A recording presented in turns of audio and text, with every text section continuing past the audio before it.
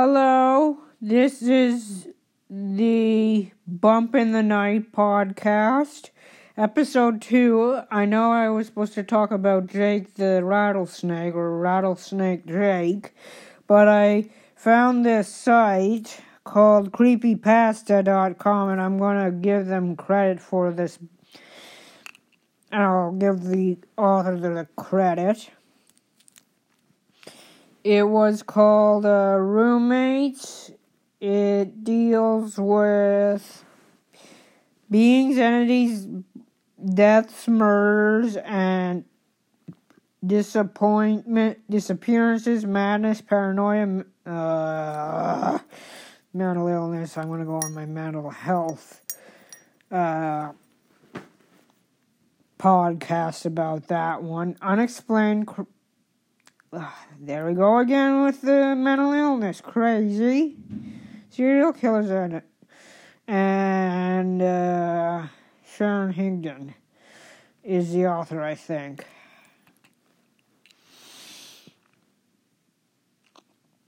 So that's what it deals with. The second, Daryl's keys were rattling in the lock key, which was off the couch, and racing to which Kate was off the couch and racing to the front door. Did you get it? Did you do it? Did you do it? She was practically bouncing up and down, giddy with an anticipation, unwilling to give him a second to even breathe. Did you kill her? Is it done? Derry couldn't help but to smile and shake his head. She knew she was such a bad influence on him. He tried to remember the first time they met but for some reason was unable to. Just kind something has always been there. Tim and Jerry had been roommates and close to 8 years. Somewhere along the line, she was the kind of fall in with the two brothers. Before Daryl knew what was happening, she was living in a little 2-bedroom house as well. Remembering the guys moved in was a little easier. He had liked them both, and the first time they had met and fell hard for each other, the sob story for growing up as orphans with no real family except each other. This wasn't the real reason he extended the invitation. However, the truth is they were fun. Age-wise, they were technically adults, but their maturity was in no way reflected that. Neither of them bothered growing up. There was no telling what they might be getting into at any point in time. Plus, they really like to play up on the identical twin aspect and enjoy going with the same look as each other every day. Daryl could tell them apart at any moment. At the moment, Tim's hair was just a bit shorter than Jerry's, but most people didn't have a clue. Tim had told him once, some time ago, the story how they met Kate in the area, but Daryl didn't really retain it. Tim had verbal diarrhea and had a different story every 10 days. It would be impossible to try to keep them all in memory banks. Tim's condition was aided with considerable fact that he had been a big green bag of green herbs. Jerry wasn't quite a stoner. His brother was, but he did partake from time to time. Daryl explained to Kate, complained when Kate hung around, that there was something about her that he found truly compelling. It wasn't that he had the hots for her or anything. She was not at all his type. She was sweet, funny, and absolutely a dynamo. And highly contagious, positive energy. He loved the fact that she could keep in line and yet on their toes at the same time. For the same reasons, others that he didn't fully understand, she could talk to him into practically anything. She had an innate ability to persuade him into activities most people would consider irrational and a way of making sense out of the process. This is what it was. Julie. He soon to be deceased ex-girlfriend, and Marcus, his recently deceased ex-boyfriend, are a crushing blow discovering the secret liaison. Daryl was originally going to do the break-off of the relationships, but count his blessings that he didn't have the infidelity when he did, and further down the road when she had his wife and he had met the best man. It had been Kate who had finally got him to see the reason behind ending their lives. They were, after all, quote, bad people. Who knows what else they ended up hurting, who else they ended up hurting in the long run. It was the same thing with Yuri Molosh, the Ukrainian guy who used to live down the street and swindled Derry nearly $3 out of $3,000 with his Ponzi scheme. How many little old ladies has he cleaned up before someone finally stopped him? And then there was that Ricketts, that prick who kept pinching his clients by uncutting his offers and jobs. Daryl was one of the best small carpenters in the area and was deemed Rick's and down, but somehow that damn Ricketts always was on his tail. Okay. It was Kate who pointed out the unscrupulous man had been following Daryl. It also stood to her that there was no possible way of cutting the leech off his life other than killing him, of course. Father Mentioner was only one Daryl tried putting up a significant argument against. It was weighed on his conscience. Father Andrew Michener had been a local Catholic church pastor, or priest, for nearly 40 years before he passed on. Daryl's grandmother, who left the little house to him when she died, ended up attending services there twice a week, every week, until the day she died, and the priest had grown fondly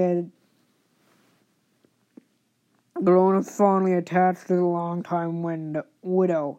When Daryl moved in 9 years ago, Father Michener made it a point to visit the home and check on Doris, grandmother, grandson, and Daryl was quite liked the pleasant man. Not enough to attend at his church, but he did like him. It was Tim and Jerry that initially didn't care for him. The first time they met, the father made a lighthearted joke of them being freeloaders who didn't pay rent despite a lack of malicious intent. The guys who never took offense at anything had their feelings hurt. That was the no big deal, but the priest continued his mainly weekly recruiting visits, and eventually Kate was one to see the demons in him, absolutely terrified when she first saw the man. Creatures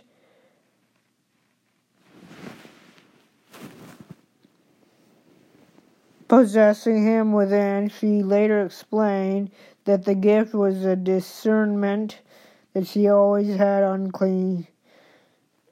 been able to see unclean spirits. Daryl fought for her for some time on the issue. Kate never lied to him, or anyone for that matter. She was very truthful and to a brutal fault. In the end, he believed. He believed in a world beyond the one he could see. He believed that Kate had gifts that he didn't, and above all, he believed her when she said they're being plagued by demonic attacks. If the poor man wasn't put out of his misery, it would be by his insemination, a mercy killing. I think that's how you pronounce it. Daryl had been hoping that moment bestowed mercy on the last time he would deal with such an unpleasant things, but here he was again. So she pressed, "Are you going to answer me or what?" Daryl chuckled again, pushed past her to the living room. "Are you going to give me a chance to answer?" Kate feigned offense and said, "Well, excuse me, by all means." Tim and Jerry were wrestling with each other on the couch like a couple of teenage boys and didn't bring it to an end until Daryl plopped down on the couch next to them, diverting their attention. "Well," Jerry asked what they were all thinking. He hasn't said. Kate positioned herself in a lazy body across from them. For some reason, he's trying to play it cool, which she paused for effect, is not cool. The brothers began to fall over each other with raucous laughter and brought Daryl's attention to the empty baggie and the green herbs stung in the coffee strung out about on the coffee table. They were high as kites, and sometimes living with those two was like being in a frat house having children, maybe. He definitely didn't take them seriously as he did his female roommate. Well, Daryl finally spoke. That's not you two yahoos who will remember later he was looking for another round of side splitting, but yeah, I could cut her brake line. Katie's jaw dropped. You cut her brake line, she repeated. Daryl nodded proudly. Yes, but with pride lasting a moment before Kate made her displeasure known. What the hell, Daryl? Why? That's not what we talked about. You were supposed to poison her or stab her. Why the hell did you come up with breaking the lines? She sighed. How do you even know how to break the lines? YouTube. Daryl replied sheepishly. I looked it up. The brothers couldn't stop laughing. Jerry was falling on to the floor and holding his sides. Katie didn't find it funny at all. You looked up a video on how to cut a brake line, and then you went to cut someone's brake line? Please tell me you're at least using a guess account on a computer somewhere. She seemed like she couldn't even believe she was being asked to. It was the complete opposite of the reaction he was expecting, especially when he could only mumble, I used my phone. Kate jumped across the couch, slapped him on the face, drawing blood with her nails. You bleeping idiot. You screwed us all. Tim joined his brother, rolling on the floor. Neither seemed to grasp why Kate was so upset. What were we supposed to do when you get arrested? Daryl generally was shocked. Why would he get arrested? I don't know. I don't understand. Why was all he could say to Kate. Kate shook her head with a sick pity, but was not given the opportunity to explain. The next few seconds passed like in a blur. Broken glass flew in the room from the windows, and chunks of wood flew from the hall in the front door that had been smashed from its hinges. Suddenly the room was full of men in black, armor head and toe, flashing lights, screaming violently, throwing them and to the floor and handcuffed Daryl could see what condition his roommates were in. Much like him, they were probably overwhelmed with a sudden flurry of activity. Jerked around to his feet, down the hall, he knew he would probably be in some degree of trouble. He truly hoped that his friends wouldn't be charged with anything. He didn't see them being cuffed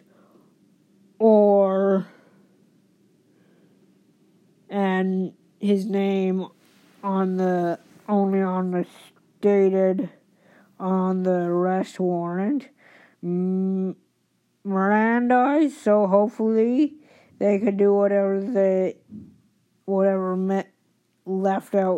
mess this turned into. He was being pulled to the front door. Daryl called out over his shoulder, desperately hoping to hear from him. "Don't say anything you guys say. Don't say a word." By that point, it was the best he could do. An hour later, he was behind bars, barring the death penalty for the rest of his life.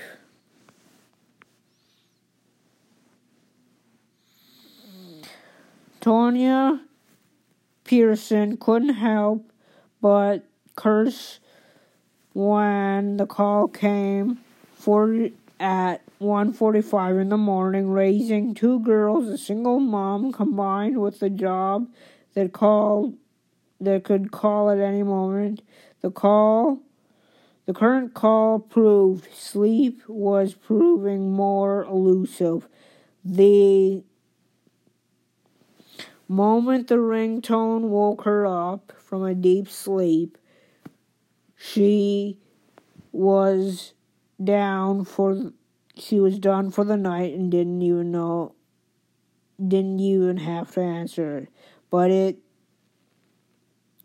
turned out it was a rather interesting call. The department had arrested a notorious serial killer. Not only was it good news, one less sicko off the street was good for everybody, but it wasn't partially interested her. It was his pets, mostly rare personalities that fell in his range. He didn't keep pets nor living ones. This man, he kept cats, were currently in kennels at headquarters. It was not such a high-profile case of the animals most likely being turned over to animal control and humane society, but given to a unique situation that thought to call her. Tonya's official title was detective profiler, and knew her true passion was her feline rescue group. Now, no one had a problem turning Kate, Tim, and Jerry over to her, and rather put them through further trauma. She decided to keep them in the end. They were her own rather infectious personalities. Her girls in love immediately. The youngest, Sarah, claimed, "It's adorable." And the credit is by creepypasta.com. The author is Sarah Higdon. Higdon.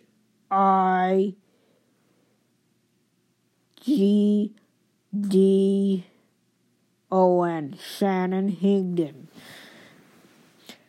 Look me up on my Facebook page, Bump in the Night, or my Twitter, Bump in the Night 17, and Bump in the Night on Instagram, I believe. I'm going to check that right out. Bump in the Night. I just set up these accounts because I'm excited about my Ruddy podcast. Anyway, here it goes. Yeah. Bump in the Night on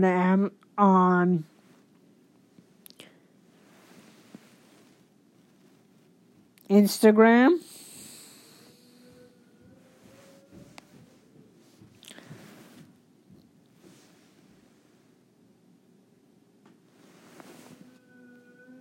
Bump in the Night or Bump in Night 17 on Twitter, which is Bump in the Night on Twitter. And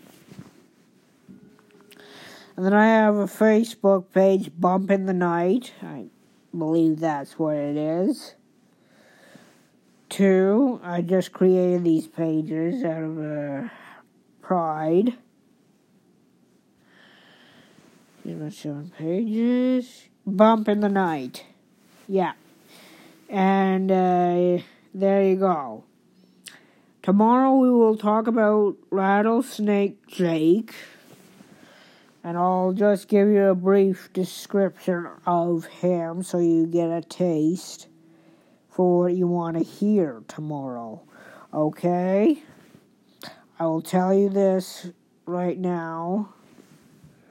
Okay, get out of that. Okay. Villains Wiki.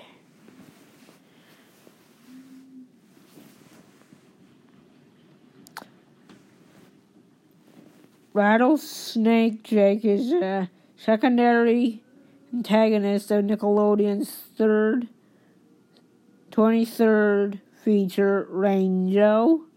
His name implies he has a dangerous diamondback rattlesnake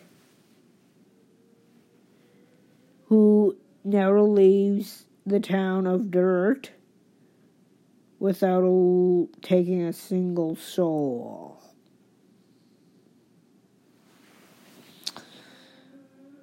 Okay, so that's Rattlesnake Jake.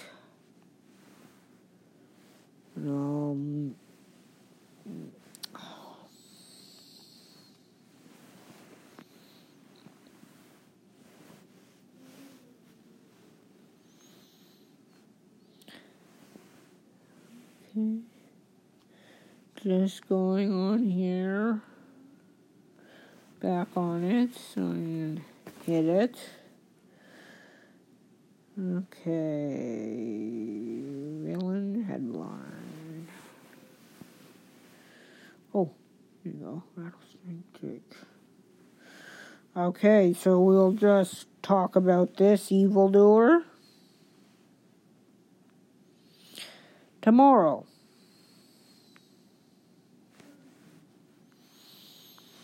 This has been Elena Melanson on Bump in the Night.